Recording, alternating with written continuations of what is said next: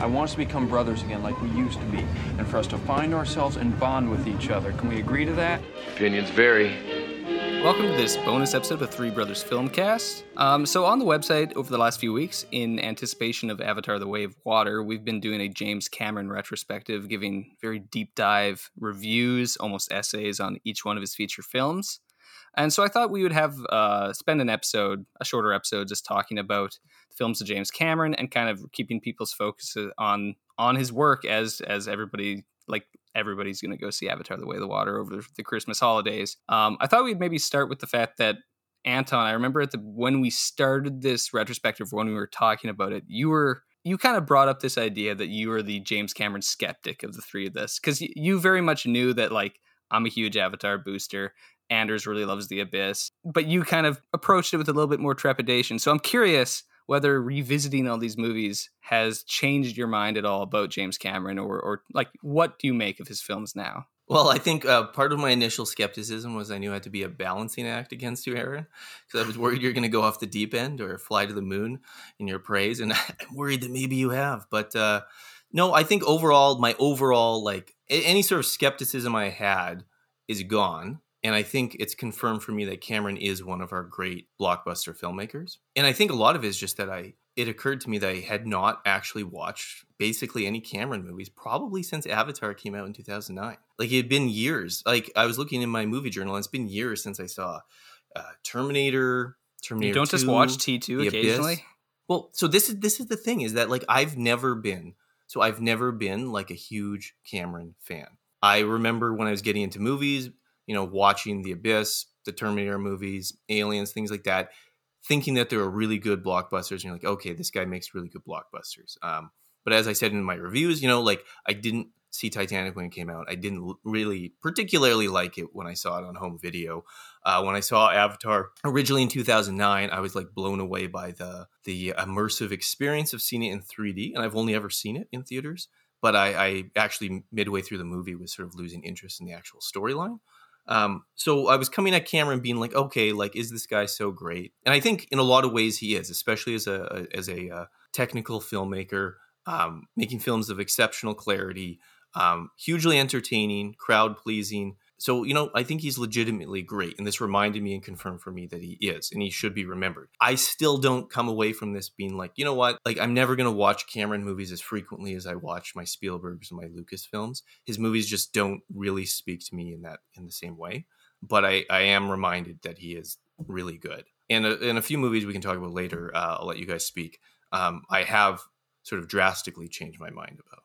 So I don't know, in terms of you guys, like, was there any key takeaways? Because I feel like in some sense I was worried that, like, well, I feel like at this point I'm here to kind of, even though I'm thinking Cameron's great, I'm here to kind of block you guys from turning this site into, like, a Cameron stan site. One thing I think's fun is that Cameron is, like, one of the other great Canadian filmmakers, and so we did our retrospective on Cronenberg. So it's a nice balance, and Cronenberg is obviously in some ways very, very different.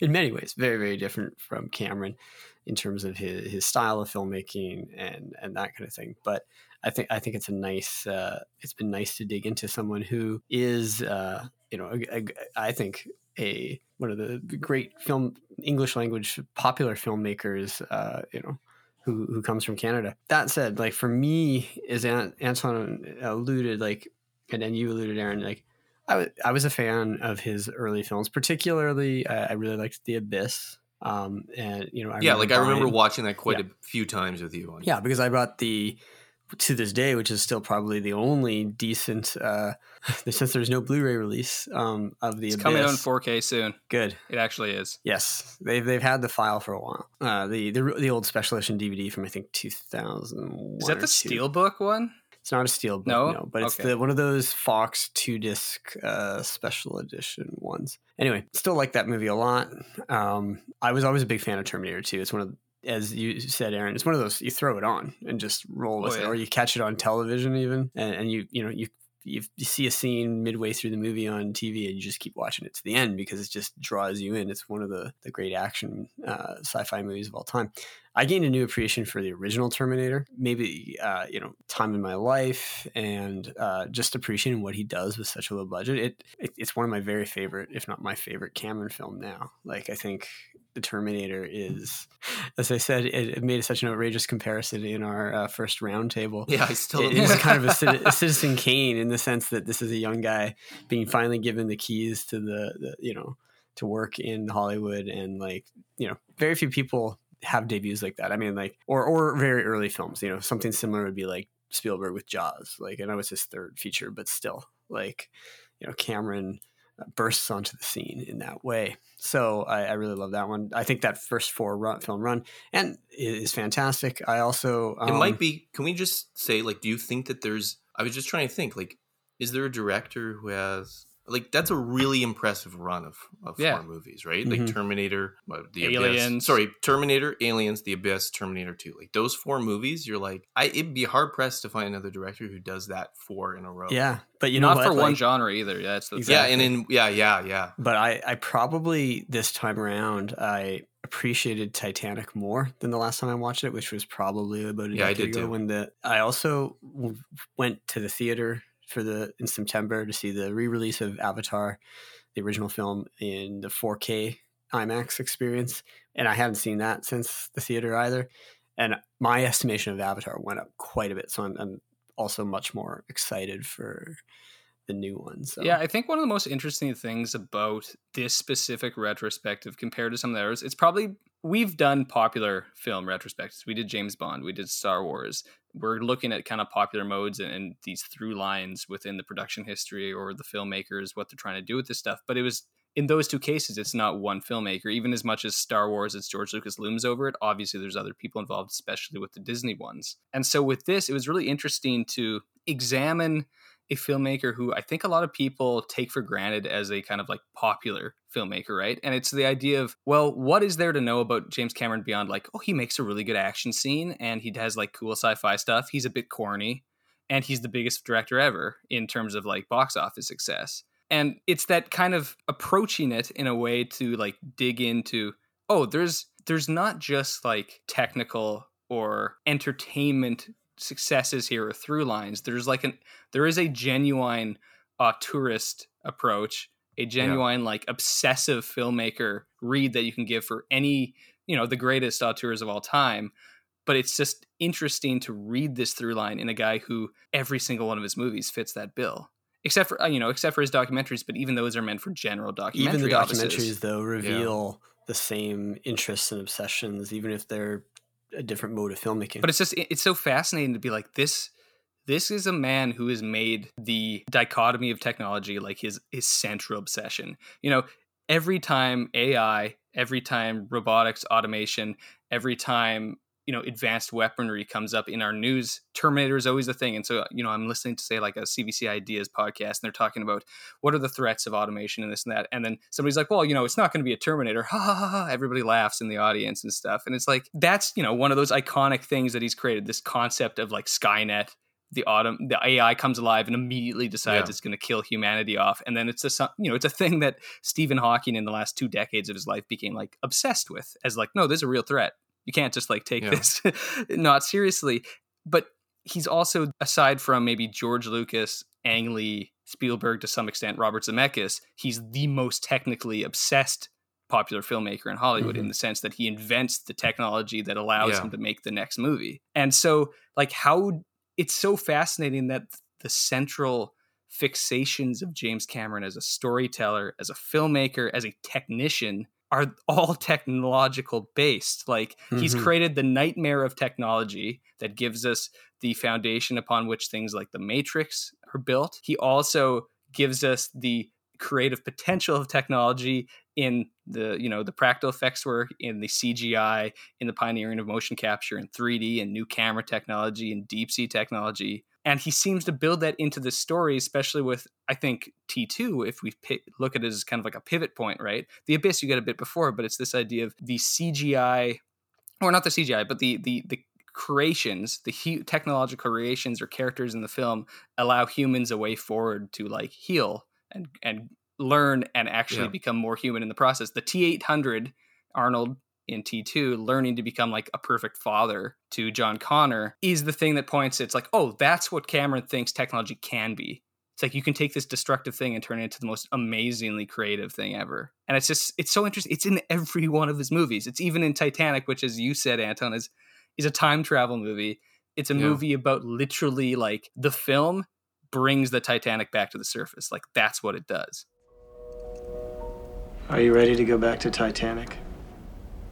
You know, I was just thinking about, you compared him to a lot of other filmmakers in various ways. Maybe the director who picks up some aspects, weirdly, of the mantle of Cameron the most might be actually Christopher Nolan in some ways, with their technical obsession of like, I mean, Nolan obviously is, even though they're stylistically highly different. Stylistically very different, but they both work in popular modes, and they're both like get their auteurist interests into like almost every film very, very deeply. But also just like, you know, people talking about like the way that Christopher Nolan now apparently for like Oppenheimer has like pioneered a new way to like recreate the visual of a nuclear blast.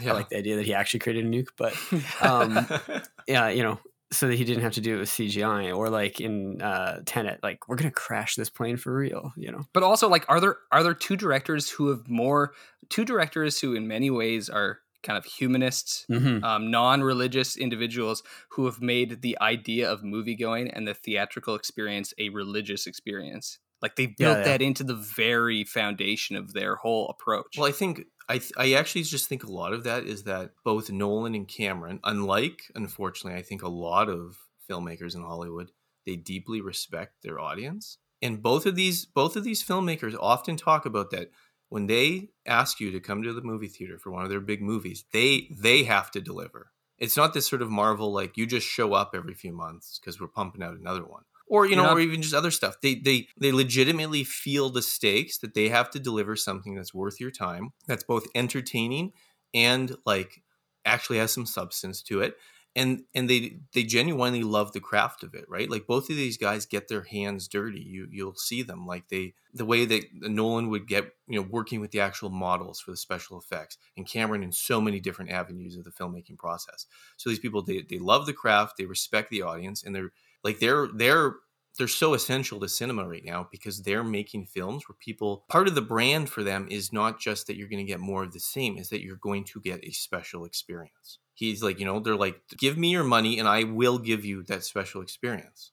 They're not just expecting you to waste your time on them. Yeah, and it's interesting how both of them are also, they're very technically adept, and they're from stories you get in the media and also stories I've heard from people who have worked on these productions, friends of friends and so forth. They're both the type of directors that understand every element of a production, in that they can go up to a key grip, they can go up to a sound technician, they can go to the CGI artist, and they can speak to that specific area of the filmmaking in like a very particular technical sense, so that everybody can be like, oh, they might be a taskmaster in some ways. I think Nolan's a lot more low key. Like he's not going to yell at people in front of everybody, but he might like quietly tell you to do a much better job. His intensity works in a different engagement. But everybody respects the fact that like these guys care, they put in the work and they understand. And so I think and then they also have, you know, a deeply committed fan base online to both of them. They're very popular. Their movies, you know, since their second movie, their movies have been hits, every single one. But then you also have a kind of casual dismissal even within the critical establishment, even if they kind of acknowledge that, they're important, but that's just gussed up entertainment. Like at the end of the day, it's not important movies. So I have just 2 points I want to jump in here. What I find that interesting, what that says about, say, Cameron and like Nolan, I think that's an interesting comparison. So they're both two people whose interest is the filmmaking business, not the business that's going on around films. Neither of these guys seems to really care about living a Hollywood life, right? Neither of them now live in Hollywood, from what I understand, or at least most of the time. Like Cameron's permanently now in New Zealand. they are obsessed with making films and figuring out how to do that and spend so much of their day on these things. And what that reminds me of is another great auteur was Alfred Hitchcock, who treated his making movies like his 9-to-5 job, who showed up in his suit, worked on his movie till like dinner time, and then they'd shut down the production.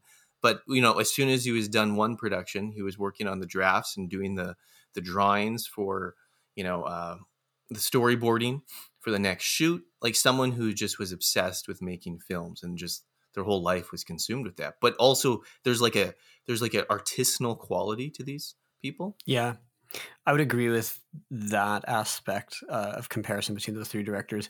I would say that this might actually offer us then a point of contrast for Cameron. Both Nolan and Hitchcock, to me, it's been said, this is not an original thought, that many of their films are self-reflective about cinema, about the act of watching, the act, like people have described Inception as a sort of allegory for filmmaking. Obviously, Vertigo, Rear Window are about watching, and Scopophilia and things like that. Cameron seems to have, whether you think it's successful or not, bigger ambitions. and in that, I think that the long periods of time where he didn't make feature films, whether it was when he dives to the wrecks of the Bismarck and the Titanic in the documentaries, he's trying to solve a mystery in both cases to improve our knowledge of these events. In Aliens of the Deep, there's a moment where the Russian commander of the ship is it's time to do something real. The Keldysh, yeah. He's like, it's time to do something real, to do science, real science. They're going to discover something. And Cameron, the conversations he had, he's very comfortable having conversations with astrophysicists and marine biologists and people, right? And likewise, that as we found in that recent profile on Cameron in GQ, that he is interested in pushing, other ideas beyond just movies. Like when he's like, oh, I'm going to invest in lentils and seed crops and things like he doesn't see movies as unimportant. He takes them with a full seriousness. But he also, I think, has bigger ambitions in life. Or he has lots of interests. He's a true Renaissance man in a sense. Yeah. There's very few people who are a significant historical explorer. Right? Like Cameron is the person who's gone the deepest in the ocean. Yeah. There's a book in or chapter in Rebecca Keegan's book, The Futurist, which Aaron and I both read and used for our reviews, where it's titled, it's the one on the documentary, is called The Modern Magellan. Yeah. Well, this didn't get eaten by cannibals. There is definitely a Renaissance man quality to him, and also that sense of the capturing an interest in sort of the range of things in life. And that leads him, this is maybe where he does have a similarity to Nolan, as you pointed out. He's a humanist. He's deeply invested in people and emotions and connections, not just cold intellectual activity. He wants to move you. He wants to make you feel. Yeah, and actually, it's sort of interesting. In actual sort of Renaissance humanism, one of the big texts, Pico's On the Dignity of Man. He talks about sort of humans as sort of between the spiritual and the animal, and it's sort of the human potential. You can either make so much of yourself, or you can actually do so little or descend. And it's interesting that this dichotomous view of technology, which we see, is almost it's almost like Pico's view applied to technology, where it's technology can be a wonderful thing, but it also can be an utterly terrible thing. And it's on this spectrum, and you have to figure out what you're going to do with it. Yeah, that's an interesting point. I don't Cameron is one of those kind of squirrely filmmakers, and he talks about influences, but I don't think he wants to ever be seen as a intellectual. He's not a guy who went to school. He's a guy who reads his, he learned to do filmmaking by going to the libraries of University of Southern California and reading the theses on special effects. Yeah, while he's driving trucks. Yeah, it's I'm curious about matte painting. I'm going to read 300 pages on actually how it works. And then he worked on Escape from New York, right? Exactly. He did the matte paintings for Escape from New York. It's that kind of thing. So I don't think he has that much respect for the idea of theory or things like that. Yeah. But I'd be curious. He wouldn't be consciously referencing this. No, but I'd be curious as to what his awareness is, because whenever he does make influence points, whenever he talks to references, he always kind of speaks in broad strokes, something that's popular. So even though with the press tour around Avatar, when he was kind of combating some of the notions of it being derivative, he acknowledged that, like, yeah, Dances with Wolves and Lawrence of Arabia and John Carter of Mars, those are all influences because they're all this idea of like the outsider entering into like a strange foreign world and becoming like a great warrior within that world.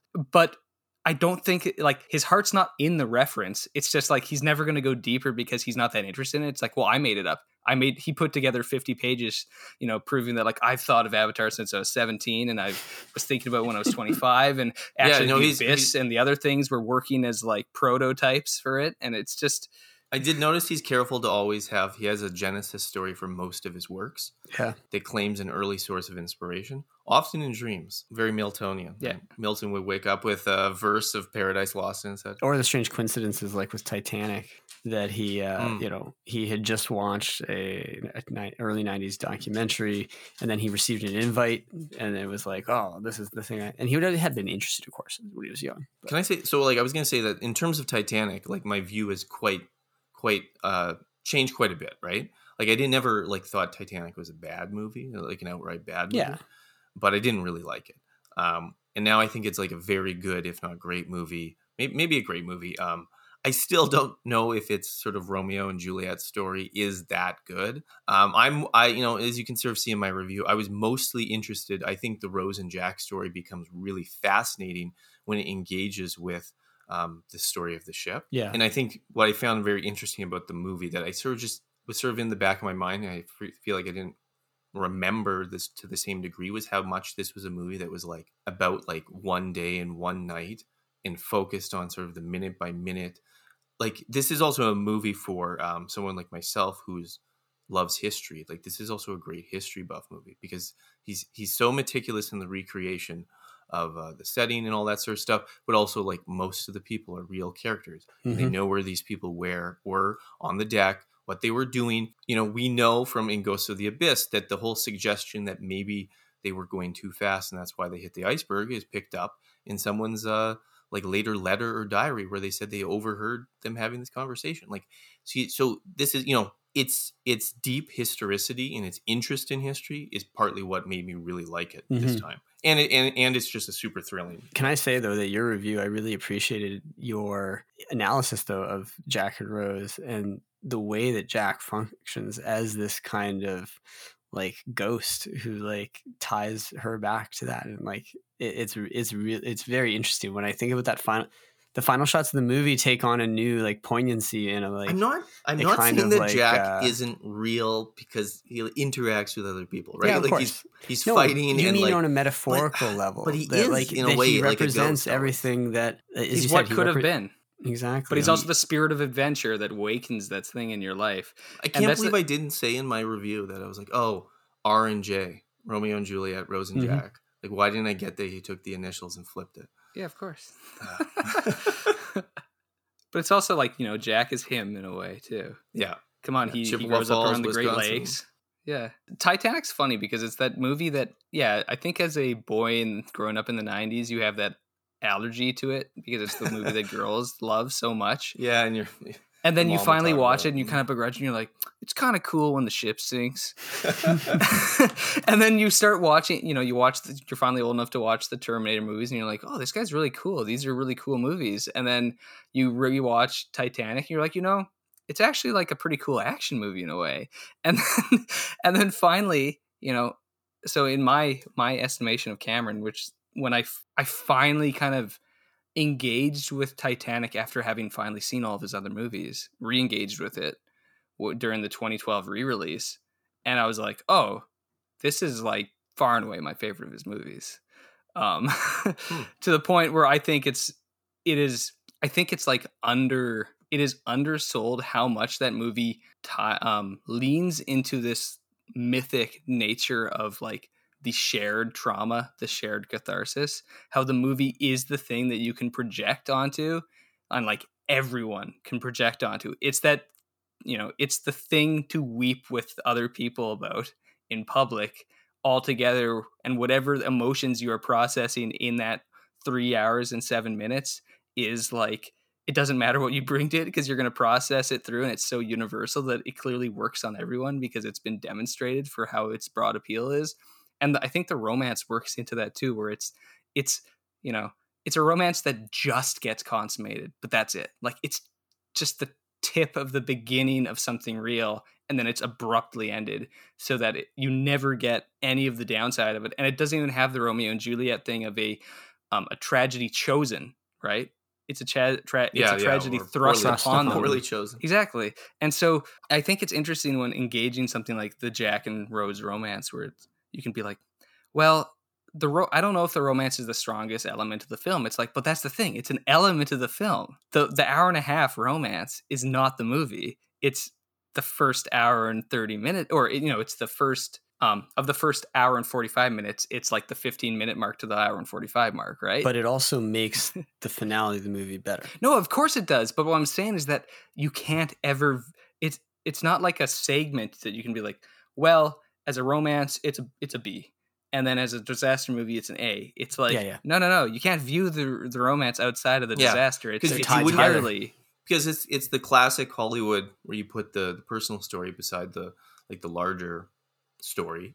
You run them parallel, and then when you conclude them together. But is the sort of thing where you wouldn't care about the disaster of the ship the same way if the film didn't make you care about those. And like I said, Cameron's been doing that for a while, because The Abyss, the resolution of their broken marriage is gonna save the world, literally, right? Yeah. I think maybe what I find interesting about The Abyss versus Titanic, even though, like I said, my estimation of Titanic has gone up massively, or significantly. I shouldn't say massively. I always liked it. I thought it was good. But The Abyss is different because it is the time it was made in his life, when, you know, his second marriage was falling apart, and but it's such a hopeful thing. I'm always reminded of that line, you know, like when Avatar came out, and it's like you've got this whole thing where like you bond for life, you know, and there was a sort of snide comment someone made. How could a guy who's been married 4 times or 5 times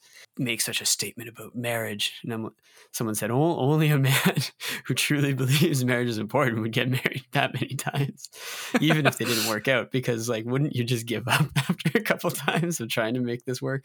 But no, he actually believes in something, even if you fail at it, you know. But I think in The Abyss, there's this sort of hope that that people who are professionals, people who do have deep, have built deep roots together, can get through something, even if in the moment that, you know, they're rough. So that's what I find interesting about The Abyss, because it's like after they had their initial romance when they were building, working on building the deep core, and then, you know, drifted apart, and obviously, you know, things are basically as strange as they can possibly be, and then, you know, to be reunited in that way. So come on, breathe, baby. God damn it, breathe. God damn you, bitch, you never backed away from anything in your life. Now fight right now. Do it. Fight, God damn it. Fight.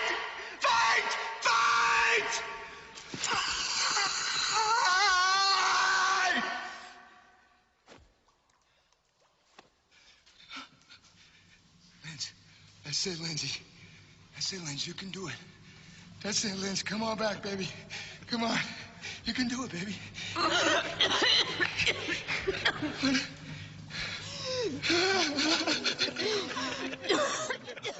But then it's interesting that he does the sort of more youthful, like, romance later in his life. But I think then maybe Avatar is the one that like brings it all together. Well, it's just think about like how Cameron's movies are very much built on relationships, and it's one of those things that I haven't worked out in any of our conversations, and it's something that like it doesn't come out in the reviews because it's a total view and it's not like a specific movie thing. But all of his movies are either romances or family movies. Every single one. And that's the romance is dynamic. The first, and then the family movie is the second, right? And we're going to get Terminator, into Avatar. Terminator 2. Yeah. And it's this idea of crisis bringing out like and clarifying the importance of things, right? And this is again why Terminator 2 and The Abyss are these like interesting midpoint movies where he clarifies so much of his style, because you get it in the Terminator. You even get it in Piranha 2, stupidly enough, right? It's the idea of you have to, like, the crisis brings the family together. Yeah, because the sheriff and her are like, the movie's a little bit of a rough version of the Abyss marriage. Mhm. Yeah. They're too familiar with each other. Familiarity breeds contempt, but then crisis and a threat to their child brings them back together. But you Deepcore's their baby in the Abyss. Exactly. Exactly. But like Terminator's this romance that it clarifies the important things, which is literally the survival of the human race through this child, right? Mhm. The hope that is born in a romance for a star-crossed love. The Aliens is the idea that even within this like colony breakdown, this military breakdown, this entire like laying bare the absolute failure of certain human ambitions. It's like, what is important here? Saving Newt. Newt's important. Like, there's this makeshift family unit, and as you laid out in your review, Anton, the idea of that the alien queen views it absolutely the opposite way, right? There's no sentimentality. There's no nothing. It's just food and bodies. Well, it's a perverse mirror image, right? Yeah. It's a twisted version. And it's just he's working on this throughout, and then you get a weird movie which we haven't picked up on yet. We haven't talked about it, but like True Lies. It's a movie about what marriage can be in various different ways, but perhaps at its most like alluring on like a sexual level, on a like an excitement level, on the idea of bringing danger back into the bedroom, kind of thing. Like literally by going out and being spies and defeating terrorists together. Yeah. But it's also the idea of how little lies build up and create like grand lies and almost national security threats, right? Exactly. Because Harry Tasker's not a bad guy, but he has allowed his. But he's lying to his wife. Exactly. And he's put upon by work, and he has. Yep. He's got a psychopath best friend. Rewatch. The Tom Arnold is like a psychopath in that movie. Yeah. But like, I did find True Lies. Like, I don't love that movie, but your review, Anders, helped me to appreciate like the domestic comedy. I even still don't really like the action as much as his other movies. The sort of the cartoonish aspects at times are. It's not at times. I don't extremely love cartoonish. Like I don't love. Remember the scene when she drops the Uzi and it just spins? Yes, that's so funny. Where it spins down the stairs. It's very cartoonish. Like I mean, so for those listening, we will have a ranking of Cameron for each of us, so you can know where we ultimately land each of these. I do want to make sure we just talk about the 3 documentaries, because one great thing about this retrospective was also that I finally watched these documentaries. I'd never seen them before. Same. We always think of them as right. We're always told, that was just sort of minor Cameron when he wasn't doing important stuff in the 2000s. He was making these movies, and watching them back to back, I was like, oh no, like, well, one, this was important to him. He took these expeditions very seriously, and they are actually important expeditions.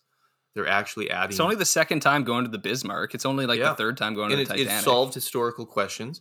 The Titanic finally got footage of the inside, and then with the ROVs capturing imagery of the creatures that live by the underwater vents. Oh man, there's that scene in Aliens in the Deep when the like giant squid goes by. Oh yeah, pops or up. Sorry, not a giant squid, a colossal squid. But yeah, and then there's some of these creatures they find, like they're like, even the marine biology is like, I don't really know what that thing is. It's like a jellyfish. I watched it with my boys, and they were like, my one boy was like, "Oh, that's a Dumbo squid." I was like, "What?" Yeah. And I looked at it, and I was like, "Oh, cool. it looks like a Dumbo. It has little ears. It has little ears that it flies around with." I was like, "That's very adorable." That's actually one of the most beautiful animals that they find. Yeah, because some of the other stuff's like truly like nightmarish. But watching them all together, I was like, one, I was impressed by Cameron's like I guess ability to just be like successful and competent and leader in like other areas beyond film. Like he's clearly leading these expeditions.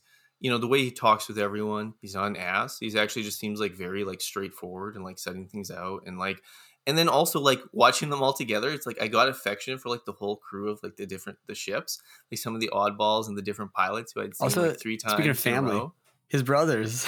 Yeah, and then his brothers come on. Mike and JD, right? Well, so in the security Mike briefing is doing the ROVs. He designed them. 3 brothers. And then in the third one, his one brother. And Cameron has some sort of joke about like this is his like crap job number or whatever. And I was like, I don't know what that means, so I'll just But Mike is the guy who operates the ROVs really and built them, right? And built them and designed them. But don't you love how personalized they become towards Jake and Elwood? How like they're like, oh, I don't want to lose this little buddy down in the Titanic. Well, We they have to gotta go like rescue him. Yeah. And Anton, truly one of the great. It is almost too ridiculous, the scene. The fact that when they come up, it's 9/11 and like Yeah. Bill Paxton Like stops the them. day they It's- rescue Jake and Elwood. Yes. They The come up theme- and they're just like, It's a thing that's going on.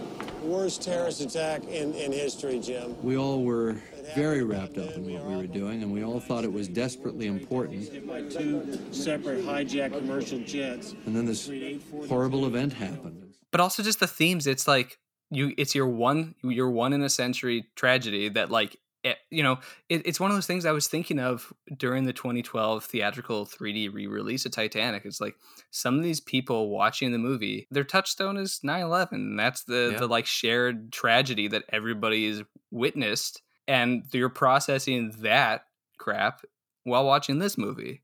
Like, yeah, and those are distinct events from, say, I was thinking about how, I teach a course on plagues, pandemic, but like things like COVID, things like World War I, which are obviously larger scale, whether global or entire continent, but they're cataclysms on like a civilizational level.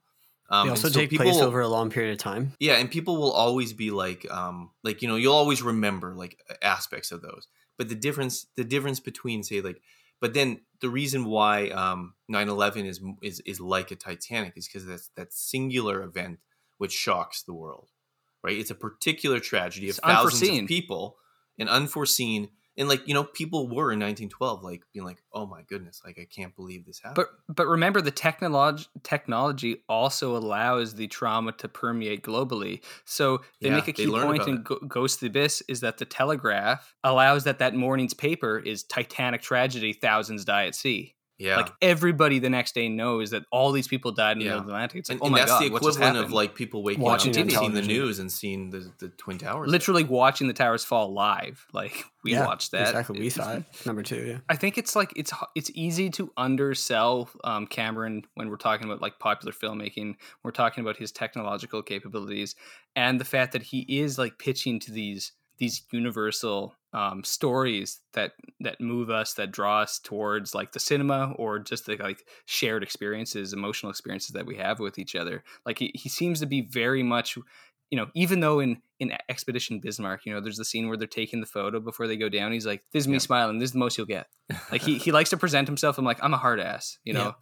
I'm not like an emotional guy. And it's like, you're the biggest, like you made a 3-hour 3D epic about like tree hugging that you want people to cry about. Like it's just so funny. It's like your movies prove the lie. Like you care so much about audiences changing their lives watching this. So what would be like to maybe wrap up, to keep this short, like what's a short key takeaway that you come away with for Cameron? Because mine would be that watching all of his movies in a row, I came away with thinking that wow, I never realized how thematically coherent his body of works is, that he keeps returning to the same preoccupations. Yeah, there's no movie that doesn't explore those things. No. Is there anything else that like would be a quick takeaway that you're sort of like, wow, like, that I was just struck by how much his films engaged on an emotional level, because we've talked so much about the technical and the professionalism and all those kind of things, but like even in the documentaries there's it's not like the Spielbergian wonder per se, but it's a different emotion. but there's a deep like emotional engagement with other human beings and with the events that we go through that bind us together. And I think that also crosses through all his films. I feel like it's weird for a guy who's so known for action, because he seems to have such a deep reverence for life that comes across in his movies, and you get it in all of them. Like you get Aliens, the like, even Bishop, right? His heroic going out there and getting torn in half by the alien queen, and it's this like, no, we have to protect the girl. You get the thumbs up at the end of T2. You get the Titanic, maybe the scene that like might kill me the most, which is the gentleman, it's been an honor playing with you tonight, the quartet, and then they walk away and they turn back around and they keep playing the music, and it's just like, it's so insane that they would keep playing that music. And they did, historically. Yeah. They did keep playing the music as the ship went down over the 2.5 hours.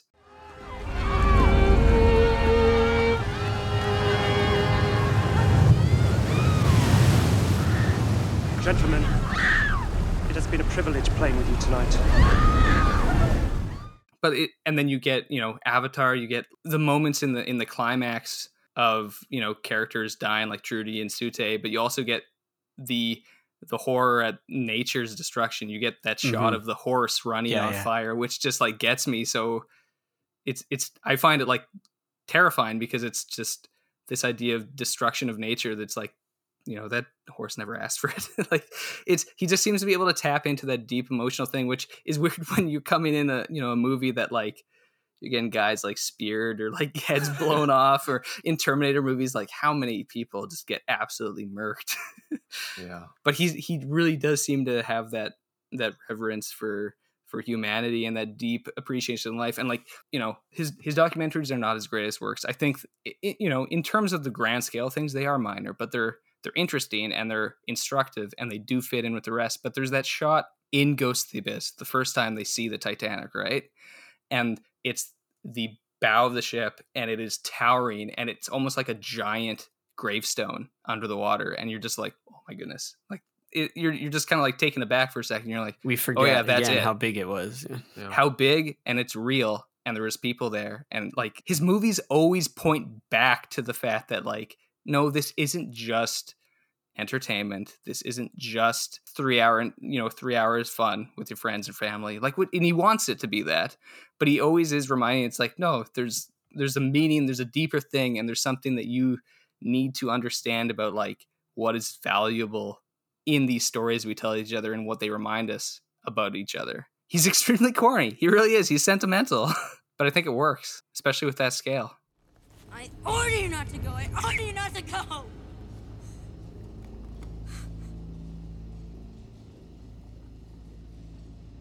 I know now why you cry. But it's something I can never do.